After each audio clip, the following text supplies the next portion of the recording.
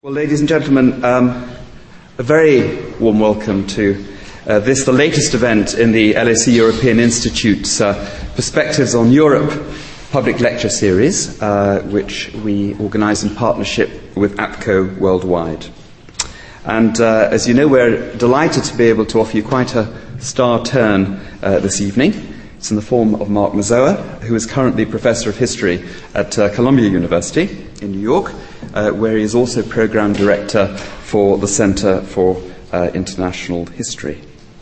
And just to complete the CV to date, as it were, Mark has previously taught at Birkbeck College here in London, at the University of Sussex, and at Princeton.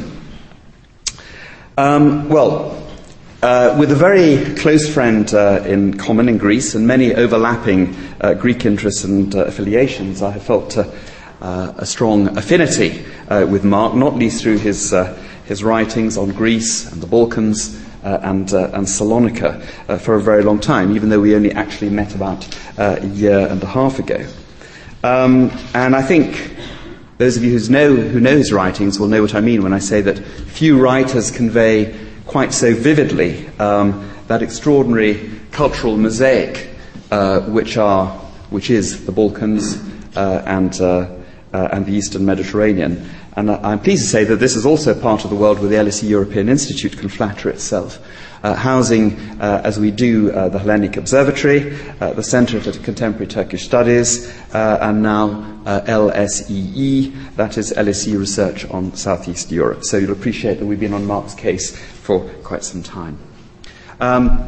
But, of course, just as many of you here this evening, I'm sure, will be here because you know Mark also through his other books, those in which he paints on a broader European canvas. Famously, there was Dark Continent, 10 years ago or so now, which offered a pretty searing account of Europe's 20th century dystopias and a valuable corrective to the more rose-tinted ideas of Europe and the West and their place and their mission in the world, certainly peddled by the likes of me. And 18 months ago came Hitler's Empire, a brilliantly researched account of the Nazi occupation of Europe. But Mark also paints on a global canvas, thinking and writing about international norms and institutions, particularly the United Nations, including in the press, and you may have seen his pieces over the years in the pages of the FT. Some of you may have heard him on Radio 3 last night discussing genocide and humanitarian intervention with Daniel Goldhagen. So I hope you'll agree that his credentials for sharing some thoughts with us this evening on Europe after the European age are pretty good ones. So without further ado, ladies and gentlemen, Mark Mazower.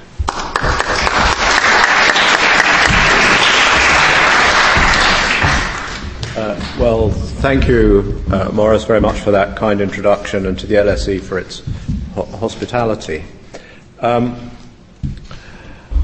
It's a commonplace today to say that Europe faces new global challenges, and the Lisbon process, and I should emphasise I'm not an expert on the EU, but the Lisbon process, and in particular the election of a president of the European Council and a high representative for a common foreign security policy, which was originally, as you know, to be entitled a Union Minister for Foreign Affairs, expresses, I think, a decade's worth of ambition to see a unified post-Cold War Europe establish more of a presence on the world stage. Alongside the inevitable debate about whether the two successful candidates in these elections seem capable of spearheading such a transformation, and that's not a debate I want to spend much time on here, there's a less personalised set of arguments about the nature of Europe's world mission, about whether indeed Europe presently makes, or should in future make, some distinctive contribution to international life. These are arguments that emerge in discussions of Turkish membership, of European soft power versus American hard power, of the need to defend or extend the reach of a European social model.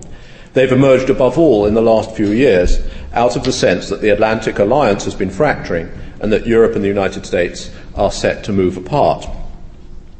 In this brief and necessarily very sketchy set of reflections, I'd like to set these arguments of the present in some kind of historical perspective, one that goes back a little further than the start of the Iraq War, the Treaty of Maastricht, or the end of the Cold War. I think that much of the present debate, offered more often than not in a radically dehistoricized form, is plagued by confusions and assumptions that can only be made manifest if one is conscious of the complexity of the concept of Europe itself and its genealogy, a term not merely, this is obvious, debated over for more than a century, but one whose normative charge lies or lay embedded in the foundations of the key institutions of international life. Another way of putting this rather abstract point is to talk about it in disciplinary terms. How should we bring together what are presently the different discourses about Europe, evident A, in the Europology of academic EU specialist studies today, B, the understandings of historians of diplomacy in the Cold War, and C, the understandings of the meaning of Europe offered by historians of ideas. These different fields do not merely not talk to one another, they scarcely recognize each other's existence. And yet it seems to me that we cannot talk about Europe today unless we have a clear understanding of what Europe meant in the past. We live, globally speaking, in a post-European age. If 1945 marked the moment for many Europeans when their continent, but parenthesis, were they really talking about their continent, ceased to exercise autonomy, never mind global leadership, 1989, the year in which the continent was politically brought back together again, demonstrated the weakness of Europe as an entity on the world stage. And yet never had people talked so much about Europe as they did after 1989, when this weakness was obvious. What I'd like to trace now is the trajectory of a discourse, or rather the replacement of one way of utilizing the language of Europe with another, and to conclude by asking whether these two can be or should be brought into alignment, as some now suggest. Well, the European age, to begin with. Perhaps the primary development in world history in modern times was the ascendancy of Europe to global dominance in the century and a half after the late 18th century. Not that there had not been extensive colonial empires won and held by European powers before then, of course, but the sheer speed of expansion of political control from European centres after 1800, the transformation of global trade, and later in the century the technological impact of steam, the press, quinine and new weaponry were unprecedented. The scramble for Africa from the 1880s was merely the most visible phase of a process of European expansion that had started earlier and continued later, with the scramble for North Africa and the Middle East that lasted, though it's not usually termed thus, into the interwar period. Now, there was, to be sure, no unitary Europe that was responsible for these developments or overseeing them. To the contrary, I still find plausible A.J.P. Taylor's contention that one of the drivers of the entire process of 19th century European imperialism was the emergence in Europe of nationalist rival powers struggling for mastery on the continent and continuing or diverting their competitive energies overseas as well. Politically, of course, the continent had democracies, monarchies and republics, as well as large autocratic empires. It would have been hard to argue that democracy was dominant, especially bearing in mind the limited suffrage available in even the most advanced cases. Capitalism coexisted with barter economies in much of the expansive rural hinterland.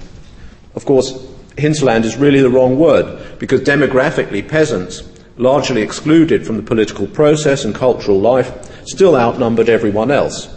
The big transformation in this respect wouldn't occur until well into the last century.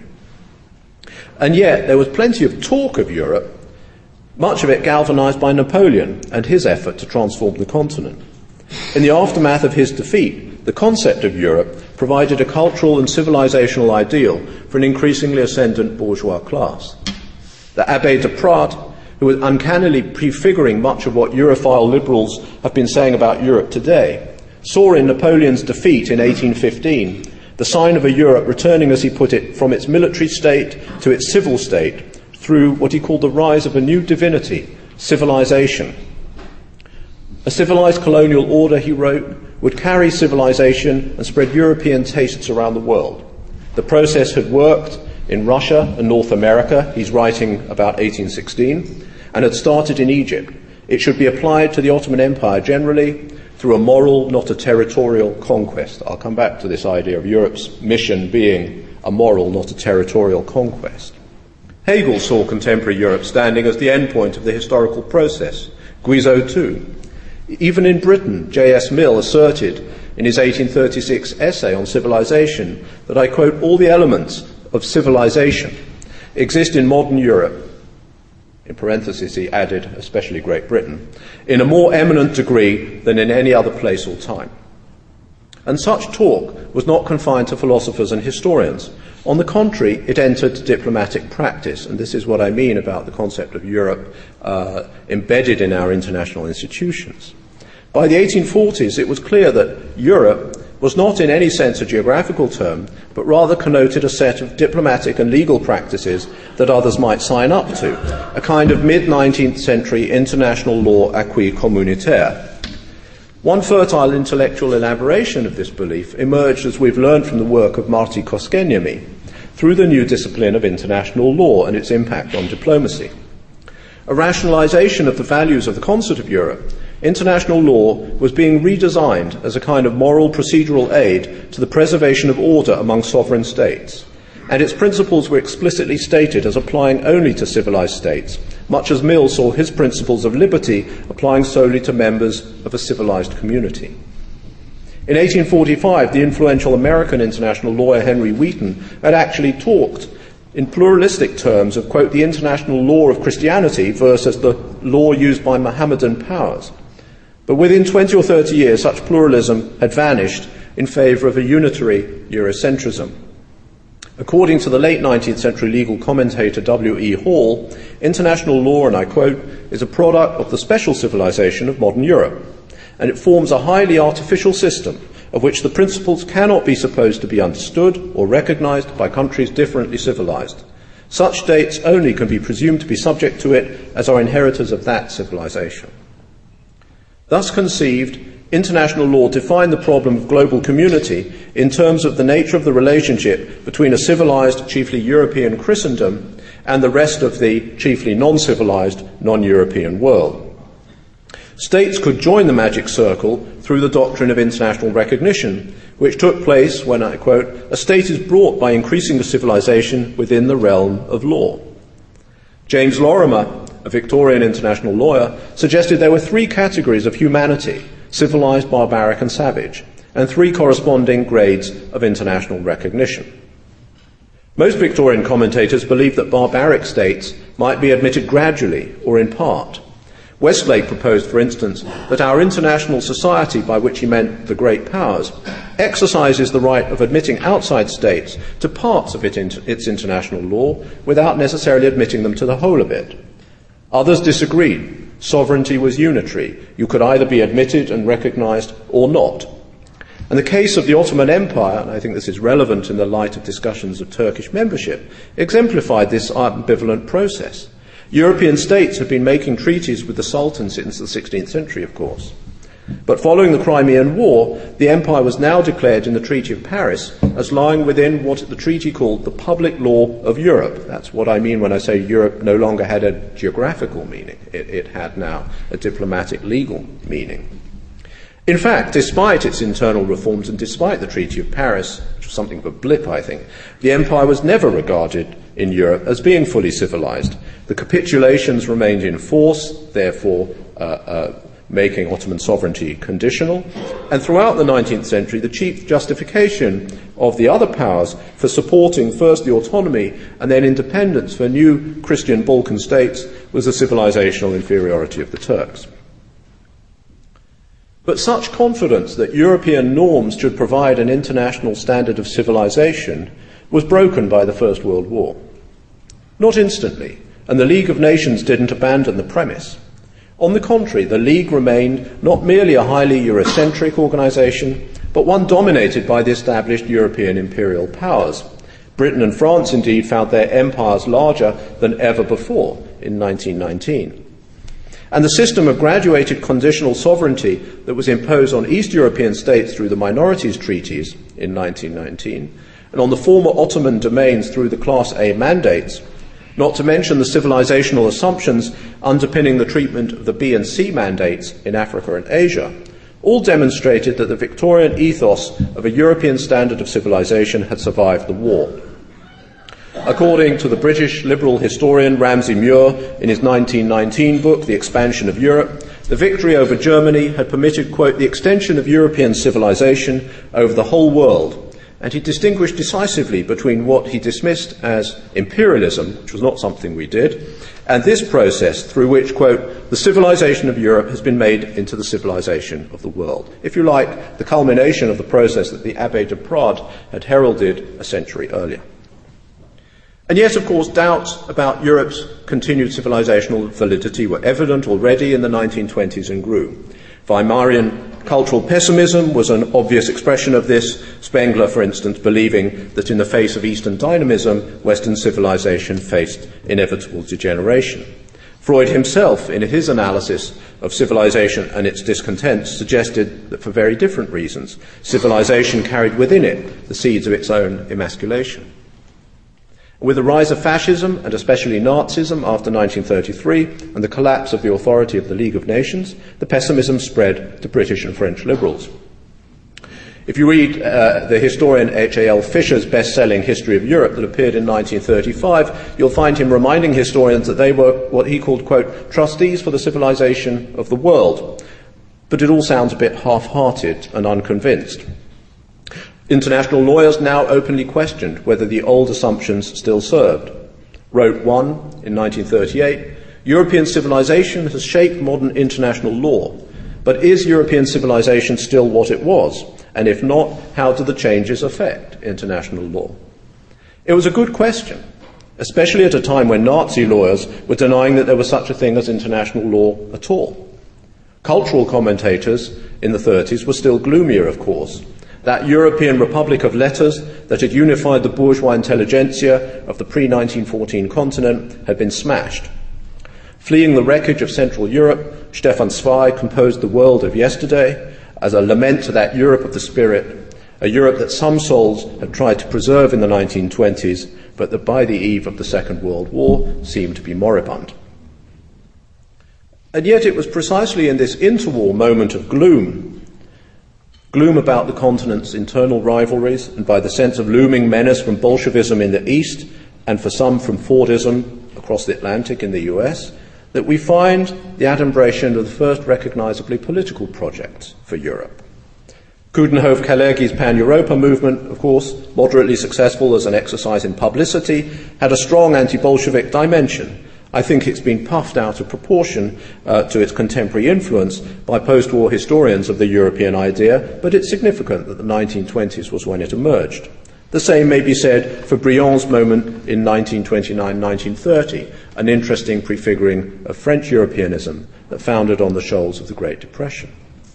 Equally unsuccessful, though for different reasons and not usually thought of in the same breath, was the Nazi idea, trumpeted briefly between 1940 and 1943, that it might be Germany to unify and stabilize the continent, in accordance with National Socialist ideals, of course. An idea that might have proved popular in other hands suffered from the brutality and evident bad faith of those deploying it. Indeed, in some ways, one might argue that the experience of Nazi occupation made this kind of Europeanist talk more rather than less unpalatable across much of the continent for some time after 1945. For many people in Belgium or the Netherlands, for instance, remembering Nazi broadcast on Europe, the lesson of Nazi rule was that the sovereignty of small nations needed to be preserved, small nationalisms needed defending, and Europe could be a slogan for sweeping them away. Say what you might about Adolf Hitler, he had a Europeanist perspective. Europe, not overseas, was his primary focus, the core of his empire-building project, the homeland besieged not only economically, but also racially, in his mind, by the twin dangers from American and Soviet power. He saw Germany's task as leading Europe and preserving its world leadership role more successfully than the British or the French had done. Even those who disagreed profoundly with this analysis had no difficulty in seeing 1945 as a cataclysmic moment. It heralded not merely the collapse of Germany, but the end of the European age as a civilization and a world force.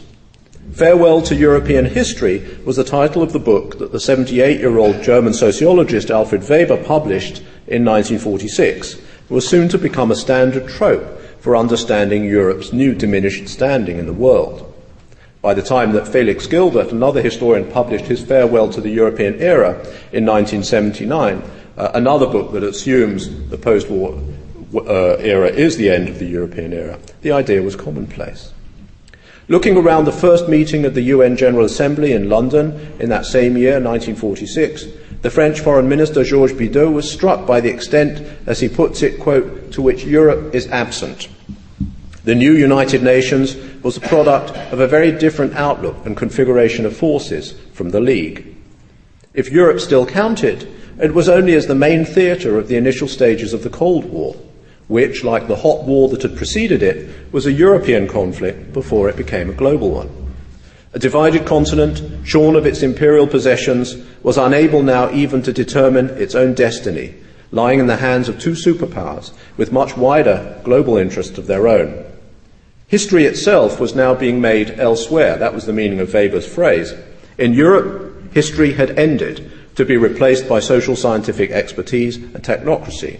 And if you look until recently at the ways in which universities divided up their professional labour between historians and social scientists, you'd have to say they agreed. Post-45 Europe was not dealt with by historians. It was dealt with by social scientists. But this was not to say that the idea of Europe after 1945 was moribund.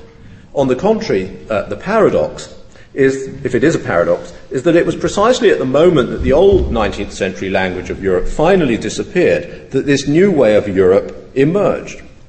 It starts, I think, with Allied war planning and UN agencies for continental recovery and reconstruction. But then the Cold War interposes itself and people cease to think about planning on a continental stage, and those organizations that had been established, United Nations Economic Commission for Europe, for instance, end up with a much more diminished role than their founders had intended.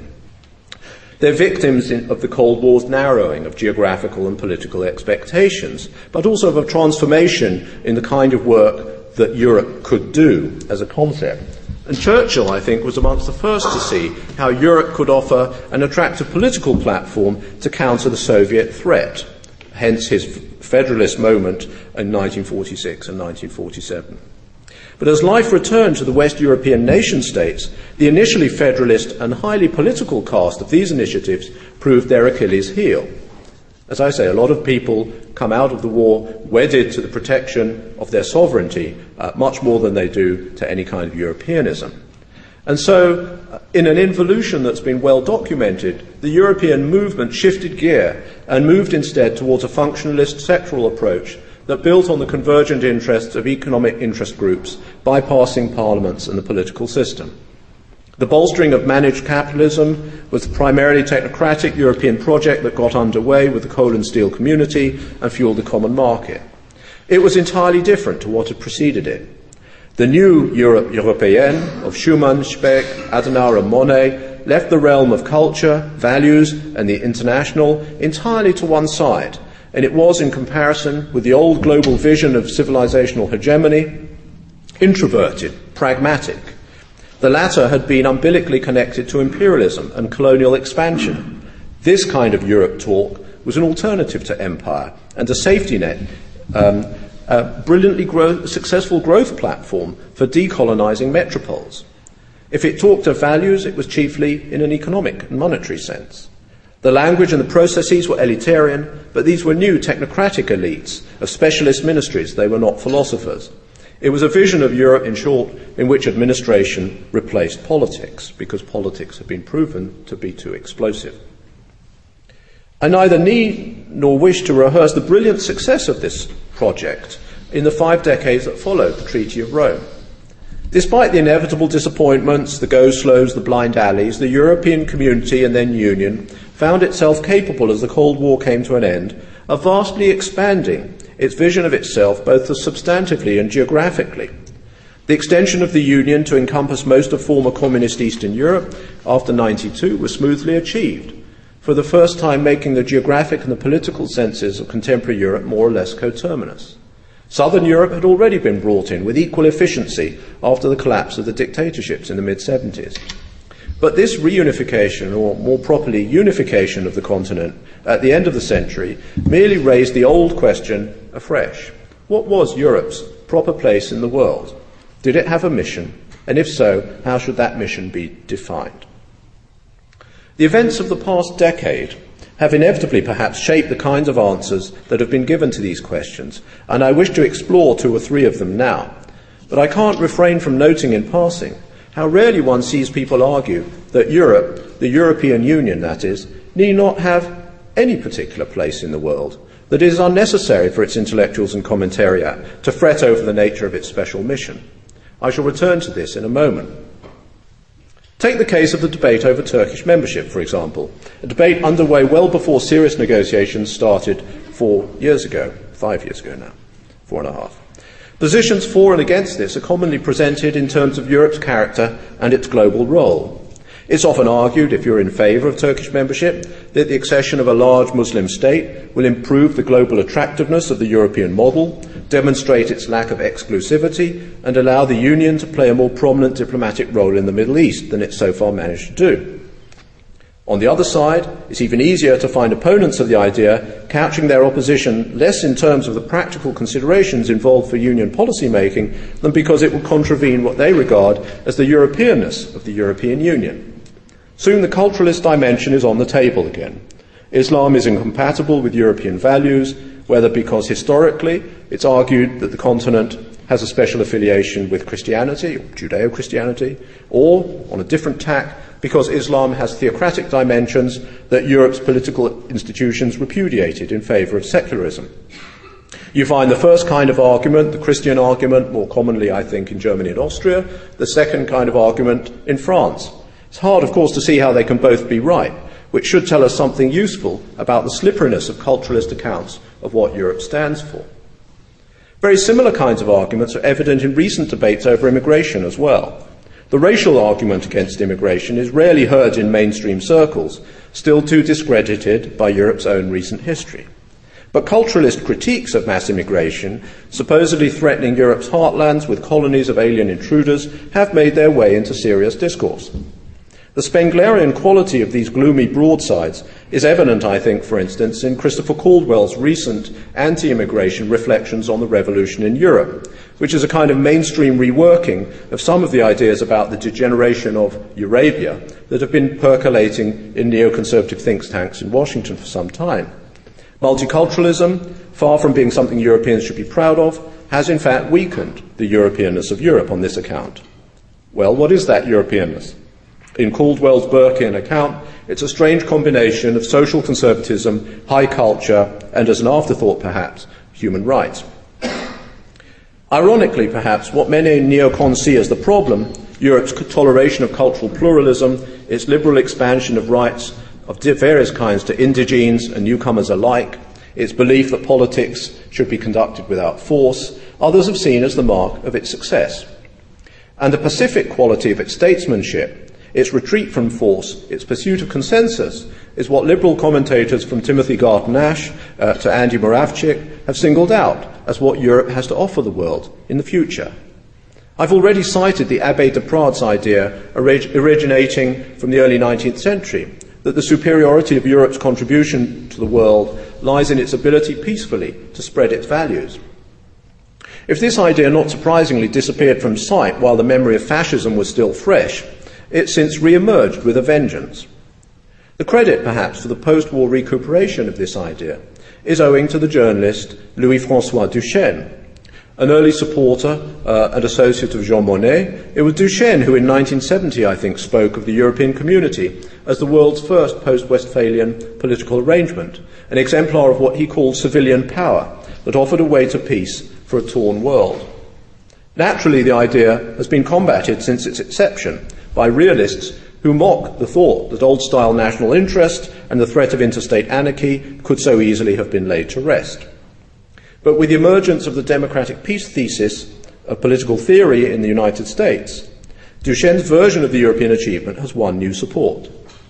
In 2000, for instance, Joschka Fischer, then foreign minister, offered one version of this when he described the European Union as a form of political arrangement based, quote, on the rejection of the European balance of power principle, and the hegemonic ambitions of individual states that had emerged since the Peace of Westphalia in 1648. Some argue that an entirely new way of doing politics has thus emerged, in which legitimacy is obtained not through parliaments and parties.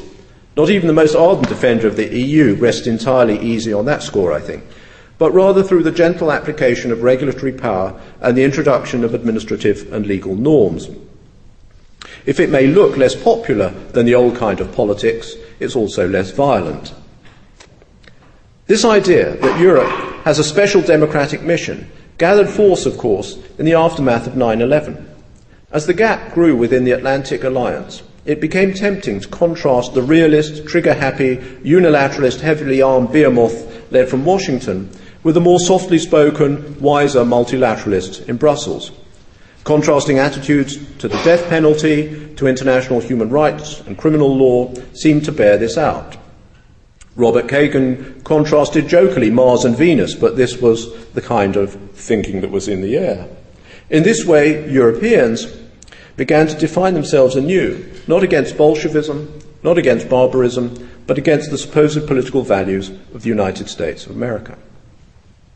And there is, of course, also a social democratic variant of this, one which identifies the singularity of Europe's achievement not in the realm of law or the creation of new emollient forms of politics, but in terms of social welfare, of the European Union's ability to tame capitalism and defend the continent's social model.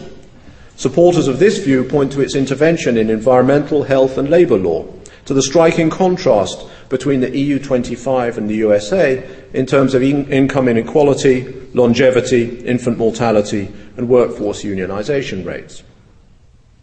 But before deciding on the validity of these claims, I think it's worth putting them in their contemporary context. It was 9/11 and above all the war in Iraq that split the Western alliance down the middle, left liberals torn and encouraged Europeans to see the EU, or much the same thing, to urge it to become a counterweight in hegemonic terms to the United States of George W. Bush. It was thus in the wake of the invasion of Iraq that Tony Judd ends his magnum opus on post-war European history by extolling, quote, Europe's emergence at the dawn of the 21st century as a paragon of the international virtues, a community of values held up by Europeans and non-Europeans alike as an exemplar for all to emulate. And it was in his Why Europe Will Run the 21st Century, published at the same time as Judd's, that New Labour thinker Mark Leonard looked forward to a new European century led by a continent able to synthesise, in his words, the energy and the freedom that come from liberalism with stability and welfare that come from social democracy. Jeremy Rifkin's language in his book the previous year, The European Dream, was even less restrained. And I quote, the European dream is a beacon of light in a troubled world. It beckons us to a new age of inclusivity, diversity, quality of life, deep play, sustainability, universal human rights, the rights of nature, and peace on earth. Products of their moment, such effusions, counterparts to despair at Bush's America, were quickly countered. Peter Baldwin has mischievously suggested recently that all this represented what he calls in his book the narcissism of minor differences, that in fact Europe is too varied to allow for meaningful generalisation, and one may as well argue for the basic similarity of economy and society on either side of the Atlantic as for difference. In a less positive vein, Perry Anderson, in his new work on Europe, sees it all as nothing more than self-deception. In fact, he argues, Europe remains exactly what it has been since 1945, a satellite of the American empire, bound to the same set of capitalist pressures and neoliberal strains. Autonomy, in his reading, is an illusion. Talk of European values merely masks the reality of weakness and the unwillingness to face up to that reality. There is a striking convergence here between Anderson's Trotskyism critique from the left and right-wing realist critiques of European Union degeneracy. Neither buys really the idea that the old politics is dead, and they both see the European achievement as internally precarious and liable to implode. Far from seeing the way to a new European century, to the adumbration of a new global role for the continent, they live in anticipation of a new phase in the perennial struggle for geopolitical mastery, as Germany slips its bonds, Russia flexes its muscles, and the rest come running, too late no doubt, to the lukewarm embrace of the Americans. I think they're wrong. I think that the historical trajectory has, in the face of any commonality of values produced two quite divergent outcomes in the United States and in Europe. The former, a single polity, largely self-sufficient in energy and with a large internal market allowing for a relatively small external trade footprint, has tilted resources sharply where external relations are concerned from diplomacy to armaments. The latter, the European Union, is a composite polity whose members, despite the recent shift towards a common foreign and security policy, have made sure that they retain nation-state autonomy in their own external relations. The continent, in fact, spends lavishly on arms, second only in the world to the United States. But because it does so on 25 separate armed forces, much of this spending is completely useless. In two areas, on the other hand, the diplomacy of foreign trade and humanitarian assistance, increasingly conjoined, the European Union has been highly effective. But I think that critics are right to criticise the efficacy of this model. The European Union remains unable to convert its powerful trade and aid presence into diplomatic leverage. It has proven weak in its dealings with Russia, ineffectual in the Middle East. The so-called Barcelona process has, to be crude about it, poured money down the drain in the Mediterranean to little tangible return. And even in the Balkans, whether in battling criminality in states that have now been admitted, or in nation building in candidate members and potential candidates, there has, I think, been relatively little to show for the European Union's efforts. As for the domestic dimensions of this model, this too looks a lot less sustainable than it did in 2005. The world's most dynamic knowledge-based economy, that was the goal, if you remember, set in 2000, has foundered. The continent's university systems are in crisis, and there seems little public willingness to divert sufficient funds to improve them. Demographic slowdown and now the extreme fiscal tightening imposed by the European Central Bank, monetary tightening, have pushed down growth rates.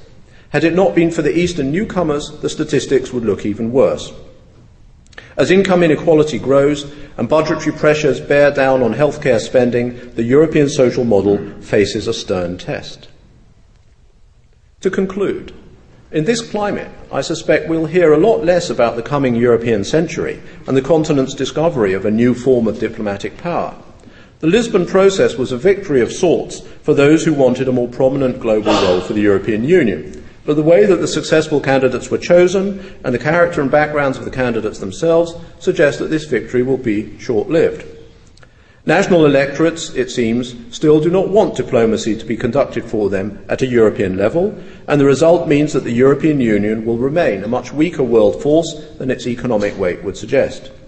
Its capacity to spread democratic values and human rights turns out to have been dependent on the leverage brought by the pledge of eventual membership. Absent that, and the European model may not turn out to be exportable at all. Does that matter? The idea that Europe has a special civilizing mission for the world needs to be handled with circumspection, I think. It has a history, as I've tried to show, sketchily, and the history is not a pretty one. That history may have been forgotten, I think it has been forgotten, by most Europeans, but its memory is fresh in the former colonial world.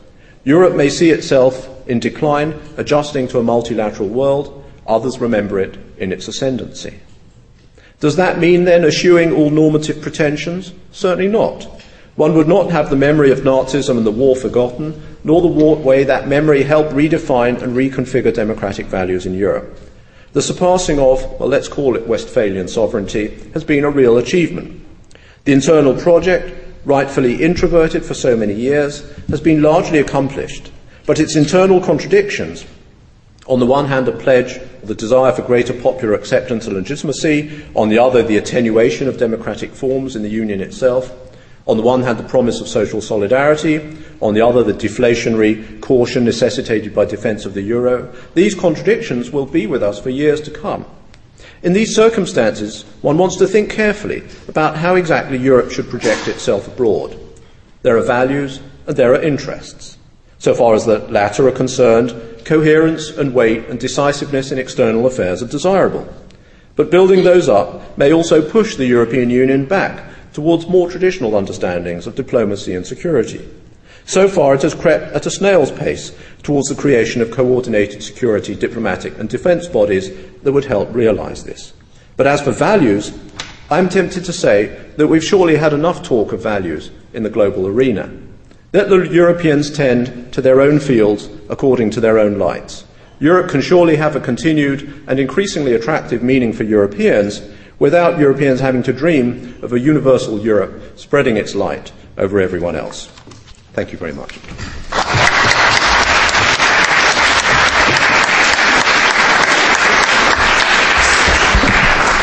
Well, Mark, thank you for a wonderfully rich and historically informed and provocative polemic, really, you've offered us. I'm sure it's going to elicit lots of questions. I hope it does. You've kindly agreed, as per our usual format, to take some questions. We have about half an hour or so, so I'm sure you won't be shy in coming forward with them. Just to be boring, just to remind you, please wait for the roving mic, put your hand up.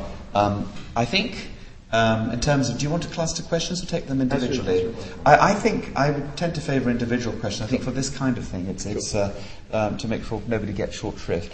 If you can just wait for the roving mic, and please say who you are and where you're from or what your affiliation is or whatever. So who'd like to kick off? Kevin Featherstone. Thanks. I would also give my congratulations for the lecture. I wonder, in this finely balanced tour that you gave us, whether the question is actually being set too high. Europe may not be exporting its normative values perhaps as strongly as in the past, but it's not obvious that there is major competition from some other power which is more successful within the world. We don't think so much about the normative power of the United States at the moment, even with Obama. And I wonder, in terms of the success of the European Union, your point about enlargement seemed to me perhaps just a shade too dismissive, that in the context of the post-Cold War world, isn't it a major achievement of the European Union? And indeed, isn't perhaps the European Union the major external agency for the democratic transition and stability of Central Europe, possibly in the future other border areas as well? So I'd have thought that internally the European Union's success is quite significant in terms of the post-Cold War world. Mm-hmm. I strongly agree with your final sentence that the Europeans perhaps shouldn't be so bothered by this question. Mm-hmm. But I'd have thought that overall the question about Europeans' normative force in the world is qualified by the fact that there don't seem to be other powers which are having more success than Europe at the moment. Well, you may be right, and I think that this debate, such as it was, as I tried to suggest in the talk, very much triggered off by a sense of panic after 2003 or 2002, that the United States and Europe were going in different directions. And that sense of panic has subsided with the election of Obama, and therefore there may not be the same sense of polarity as there was then. The debate can be traced still, I think, in Washington think tanks, where maybe there is a greater sense of beleaguerment in some think tanks, but maybe think tanks that didn't welcome the election of Obama. But as far as Europe is concerned, you may be right. We may be talking about a kind of discussion that had a shelf life of a few years. But I would defend it a little more than that. I mean, there's been a series of not merely political pronouncements, but exhortations within European Union documents to ensure that any common foreign and security policy should be linked to a democratizing agenda, one which advances fundamental freedoms and human rights. So I don't think that I'm making that up. Not that that in itself is a bad thing, but where it links to the kind of older civilizational arguments that I was talking about, I think we need to be wary. On enlargement, I completely agree. In the sense that, again, what I tried to suggest was where eventual membership offered lever, the European Union was efficient and successful in imposing its democratizing norms. It manages in Southern Europe and it manages in Eastern Europe. It's getting a little trickier now in much of the former Yugoslavia, but I don't think there's any reason, if people pay attention to the problem, to think that the outcome will be any different. My point was really, how are people thinking about Europe's presence in the world beyond what any eventual union might be? So those parts of the world where you can't offer membership as a lever. And there it seems to me the tools at hand are much more limited. David Chalmers. I enjoyed your talk very much. I wondered, I share your analysis about civil liberties where eventual membership or association isn't on the table, but I wondered if there was some other set of values where Europe has been very effective at exporting, and these might loosely be called regulatory values. Think of it, could you imagine a situation where Japan would accept the US telling it how to regulate one of its major industries, but it adopted all Europe's chemicals legislation 2 days after REACH was agreed? Mm-hmm. Large parts of Latin America has adopted willy-nilly Europe's competition legislation. Mm-hmm. Russia has most of Europe's financial services legislation, which should just cut out and paste. Mm-hmm. Even on things like immigration, European readmission agreements for where fences should... I'm not saying I necessarily support this. Mm-hmm. And I wondered, precisely because this is, if you like, low profile, that this is where one could say there is, albeit in quite a confined way, but quite an important way. And one extended it to things like the ISO, the International Standards Organization, mm-hmm. which is dominated by the EU and the US. They're both agenda setters and veto players. Whether on many of the things that form part of our lives and other people's lives within and out Europe's been quite powerful. Again, I think I completely agree, and that is one of the ways in which soft power is a reality. I do think that the realists are wrong about this. Something new has been built, and the regulatory, the sort of under the table push for a certain conception of regulatory standards has been very, very successful. That's right. That is not highfalutin enough for most of the people who are trying to define a new place for Europe in the world.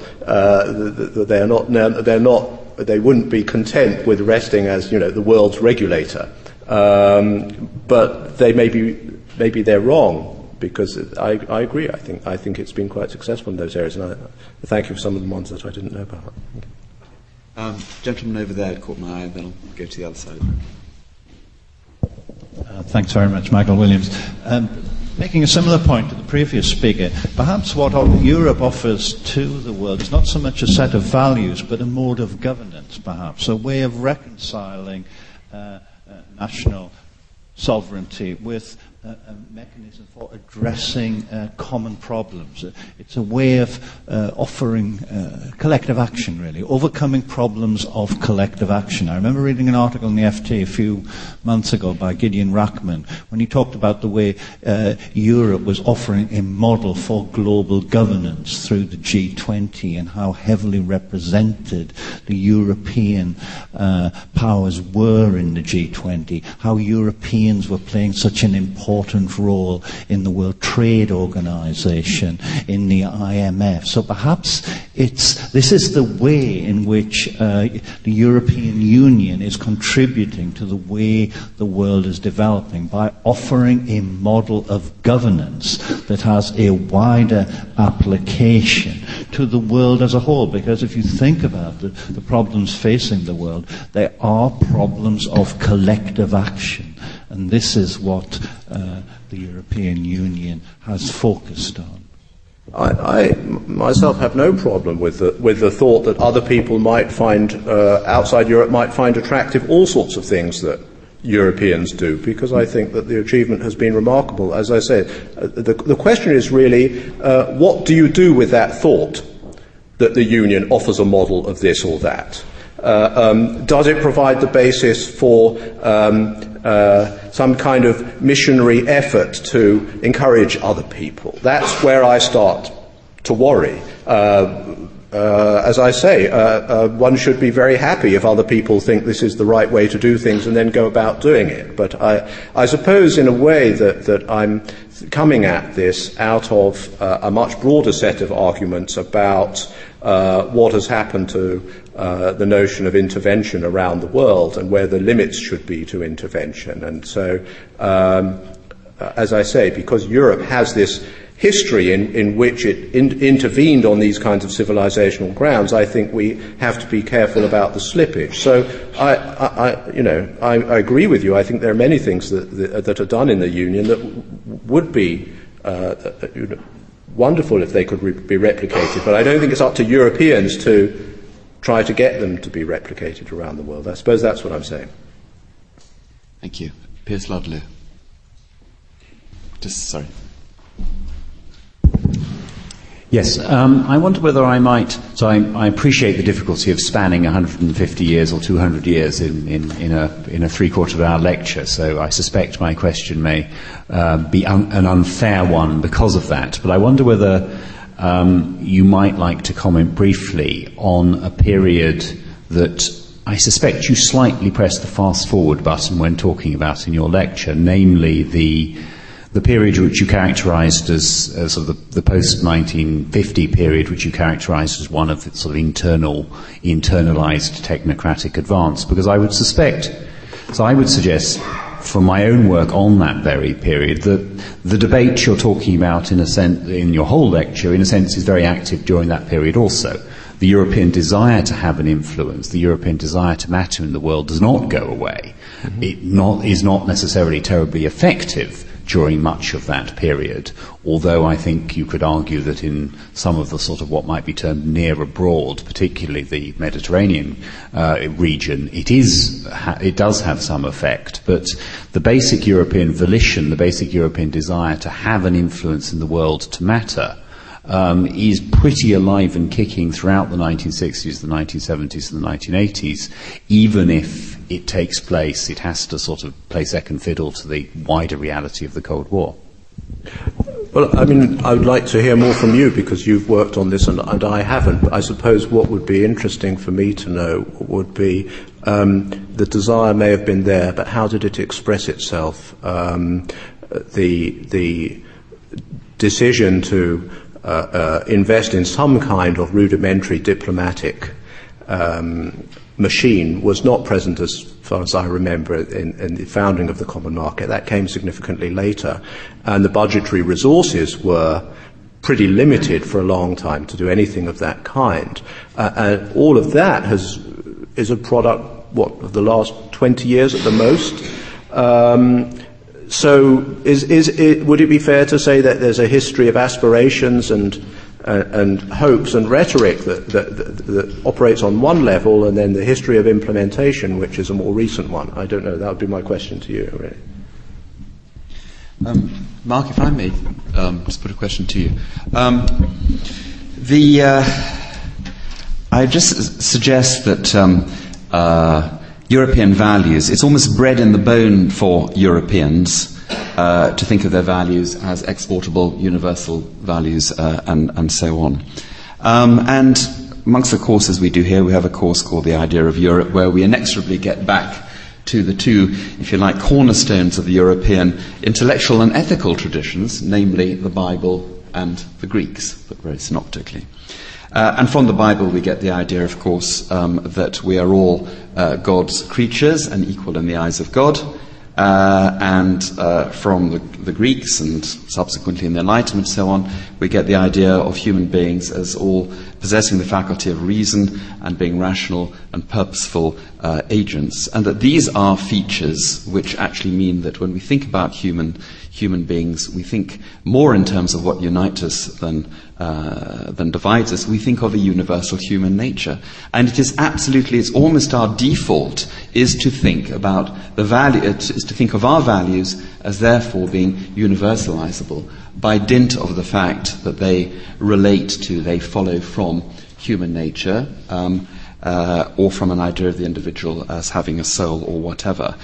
It runs that deep, and since what you're the implication, the conclusion one would draw from, let's say, the more kind of retrenching idea of Europeification in the world, which you suggest, is, what I'm saying is that it really goes against the grain. And it's hard to imagine European politicians elaborating a discourse which is essentially inward-looking on just, il faut cultiver notre jardin, or whatever. It's just not what Europeans do or how we think about morality. That's not to say that we shouldn't go down the road or exercise more prudence or caution as you're suggesting, but fundamentally there's something about it that sticks in the craw of Europeans and of Westerners, if I dare put it that way, in general. And I don't think Europe and the United States are at all different in that regard. Well, I come from a university that has taught something called Western civilization since 1919 and still does, and we have long and interesting arguments about the usefulness of such a course, and we now have other courses on non-Western civilizations, and I've learned quite a lot from teaching that, and one of the things I've learned is that there are different universalisms. That's one of the things. So whose universalism is spread around the world may be a question of who has power. And it may be, as you say, that Europeans are used to thinking in universal terms. I certainly think they have been over the last century. But we are waking up to the fact that other people outside Europe may also think in universal terms in rather similar ways, but as a result of different traditions, leading in different directions, and we're not necessarily in a position where we can ignore those traditions in quite the same way. That's one thought that I have. So that as the power balance shifts, the intellectual balance will necessarily shift. And the other is that I think that you may be right, but the Europeanness of all of what you described is a relatively recent afterthought.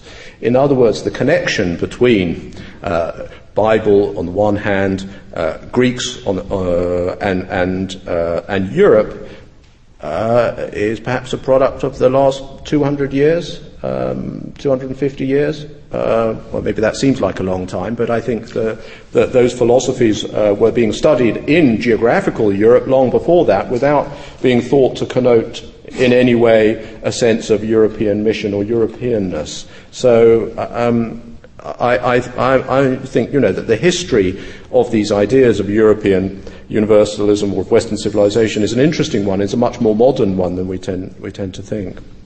Thank you. Okay, more questions. Any from this side of the room? Yes, Jonathan White. Thanks. Yeah.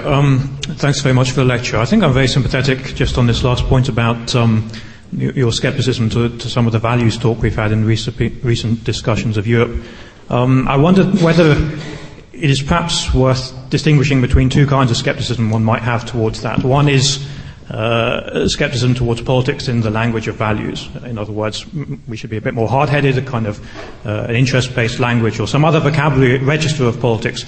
Or one, of course, could say, well, there's nothing wrong with the principle of politics. The problem is when you territorialize those values. In other words, you put them under the sign of a certain territorial unit. So you make them European ones and you play them out as in some way connected to a certain arena, with all the problems that may follow from that of positing an undue homogeneity or positing some kind of politics which is insensitive to diversity of some kind. So I wonder whether the argument which can be made against the values talk is not necessarily an argument against Europeans being value-oriented or principled in that kind of politics. It could be that, but it could also be against doing so under the banner of a certain territorial denomination, European values, rather than a kind of valued politics which is separated from the territorial denomination.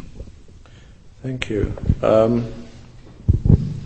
What's the context in which there's discussion about European values, about what Europe stands for? Right now, it seems to me primarily a context of debates on immigration.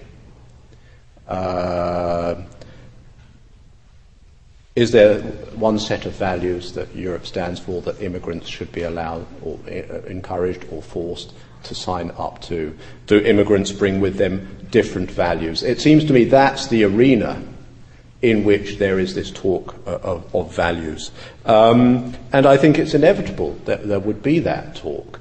But often one finds in that talk the most preposterous assumptions underpinning it about what, in fact, European cultural history, or religious history for that matter, has actually been about. That's, I suppose, all I'm saying. And perhaps add to that, I mean, it's an interesting distinction that you make, but I think often it's difficult to disentangle your two options, that when people talk about values, they're talking about, when Sarkozy is talking about the debate about French identity, it has implications for France. It's not a very deterritorialized debate in that sense, so it may not be very easy to disentangle those two things, if I've understood correctly. Are there any questions from that side of the room? Yes, over there. Yeah, and then... yes, and then hopefully you can be able to take the gentleman, yes, there, and then the gentleman at the far end afterwards as well. Yeah. Many commentators talk about a resurgence of the nation-state idea in Europe, with regard to, particularly to the rumblings over the Lisbon ratification and the appointment of two relatively obscure figures to head the foreign policy and to head the to head Europe, and also with respect to Ireland's unilateral response to the banking crisis. It seemed to show a nation-state concept of Europe was coming to the fore rather than the alternative.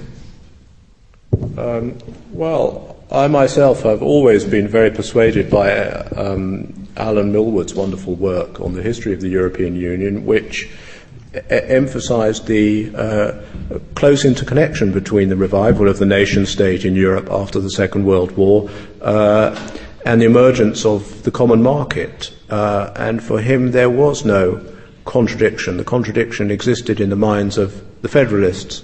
But the Federalists, although important in the story, actually got the outcome wrong. And what you had was the product of negotiation, bargaining amongst nation states. And I think that if you accept that perspective, despite the increasing complexity of the web of institutional arrangements that is the European Union in the last few years, the fundamental insight remains true. And as you say, these recent developments would seem to confirm it again, that nation states and the political elites in nation states, presumably the electorates behind them, are really unwilling to forfeit much more power than they have so far done to the European level. Thank you. I'd say there's a gentleman right over towards the wall at the back. Thank you very much for this very interesting lecture. I just want to ask about, let's go to the Middle East. And now Mr. Obama just took newly office in the United States. Can you speak up a bit, please? I'm just talking about now, let's talk about the Middle East and the European mission towards achieving peace in the Middle East. Because, you know, the Europeans, they have been waiting for long and long until maybe some opportunity can take place. And now Mr. Bush has been like a past tense, fortunately. So do you think now the European will take serious? Are they going to wait for Obama to achieve peace in the Middle East, or do you think they will have something to do and to act now? Well, this is one question. This is one question. The other one, could you elaborate more on your last sentence when you said about the European values and the spreading enlightenment to the whole world? Could you please elaborate a little bit? And where do you think the flaws in the European system? Thank you. Well, to take the Middle East question first, my personal opinion is that this was an issue, if there was any issue on which the European Union might be expected to push strongly and find some way of using its very considerable economic leverage in the region to push for the kind of settlement that I think is regarded as desirable in Europe. This was the one issue where you'd think it would have done so. And yet, in fact, at a whole series of points over the last 3 or 4 years and up to now, it seems to me that it has taken a back seat. And it has perhaps regarded itself as simply a member of the quartet, but then other members of the quartet do not regard themselves just as members of the quartet. So there is something going on, and I don't know enough about the politics of this to know what it is. Whether it's simply a failure of political imagination, lack of coherent agreement amongst the members of the Union.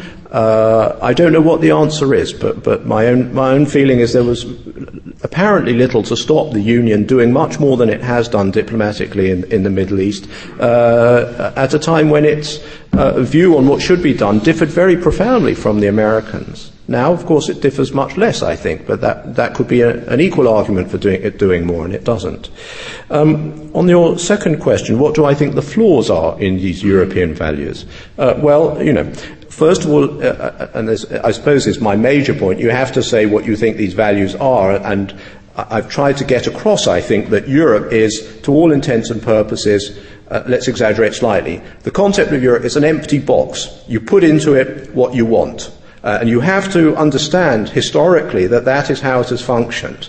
You put into it traditional family values if you want. You can put into it multiculturalism if you want. So be clear about what you mean by Europe. And in fact, when you start to be clear, you may find that you don't need to talk about Europe at all. Personally, I'm in favour of human rights and democracy and so forth. What's the flaw in that? There's no flaw intrinsically in that. I think they're admirable things. I do think there is a weakness in telling other people what to do, in general. And perhaps I feel that because I'm primarily a historian of a very small country, and if you study small countries, still more, if you come from small countries, you have a thing about larger countries and more powerful states telling you what to do. They may tell you to do admirable things, but you don't like them telling you what to do. And I think that's something that sometimes Europeans lose sight of. Paul Taylor.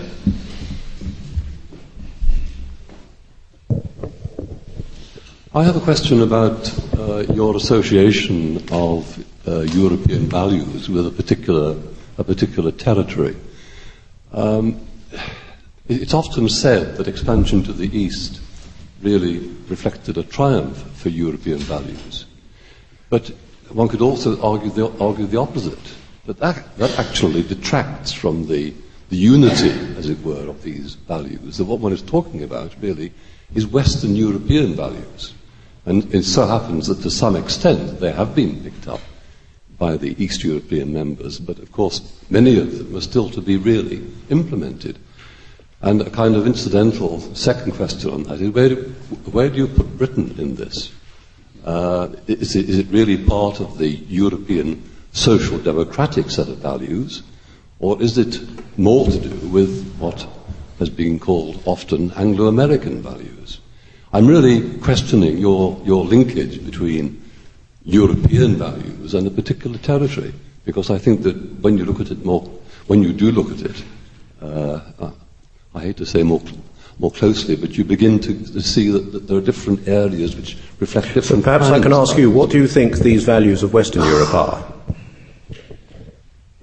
Well, the social democracy side,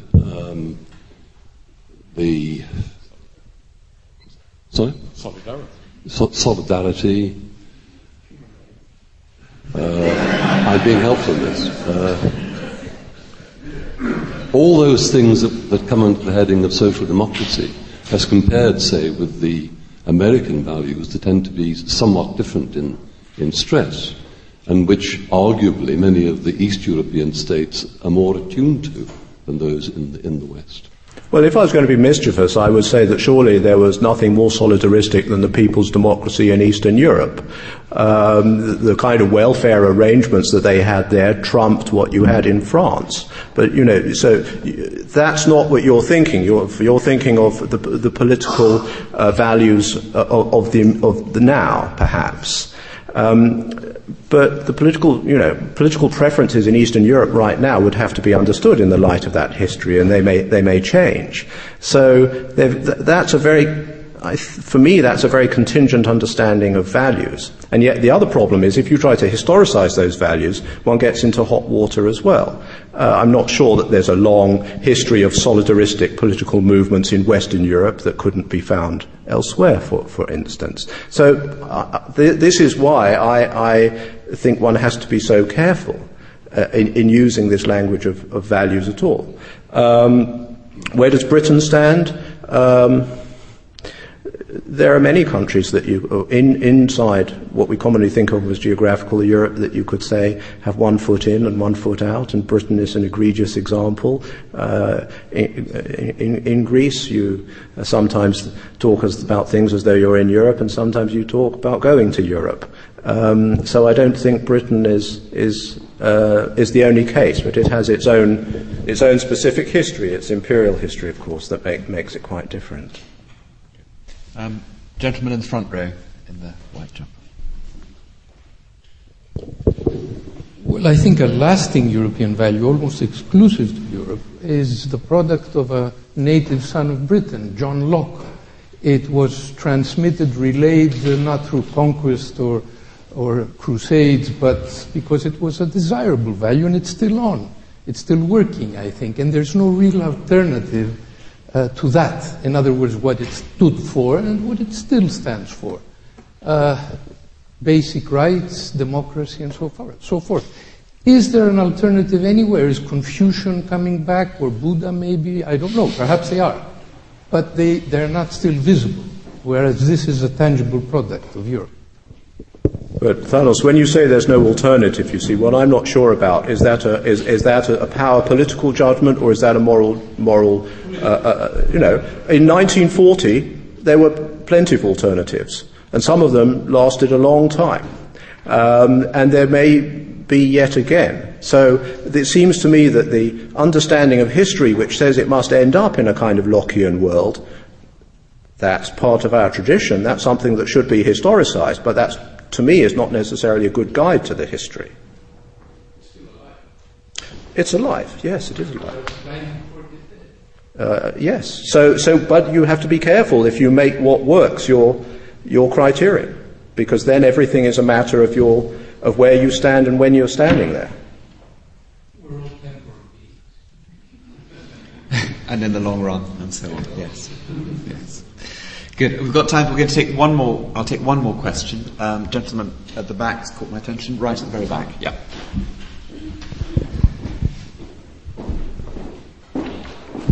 Thank you very much. I would like to ask about the other universal non-Western cultures. I mean, we are living in a world with the growing emergence of China. And I would like to maybe hear your reflections on the response of the European universalism toward the growing other universal cultures like Chinese one. I think that would either be very long or very short. And I think at this point in the evening it ought to be very short. Perhaps that should be the subject for another lecture, or we can talk about it afterwards. Thank you. Okay, good. Well, Mark, thank you very, very much. It was a fantastic talk. We've had a standard which is more than commensurate with LSE on one of its very best days, and that's principally thanks to you. You also gave me the wonderful Python-esque quote, I'm afraid, which I won't let you forget about, which went along the lines, say what you like about Adolf Hitler, but... which will go down as my quote of the day. But seriously, you gave us a tremendous talk, and you gave interesting and full answers to questions.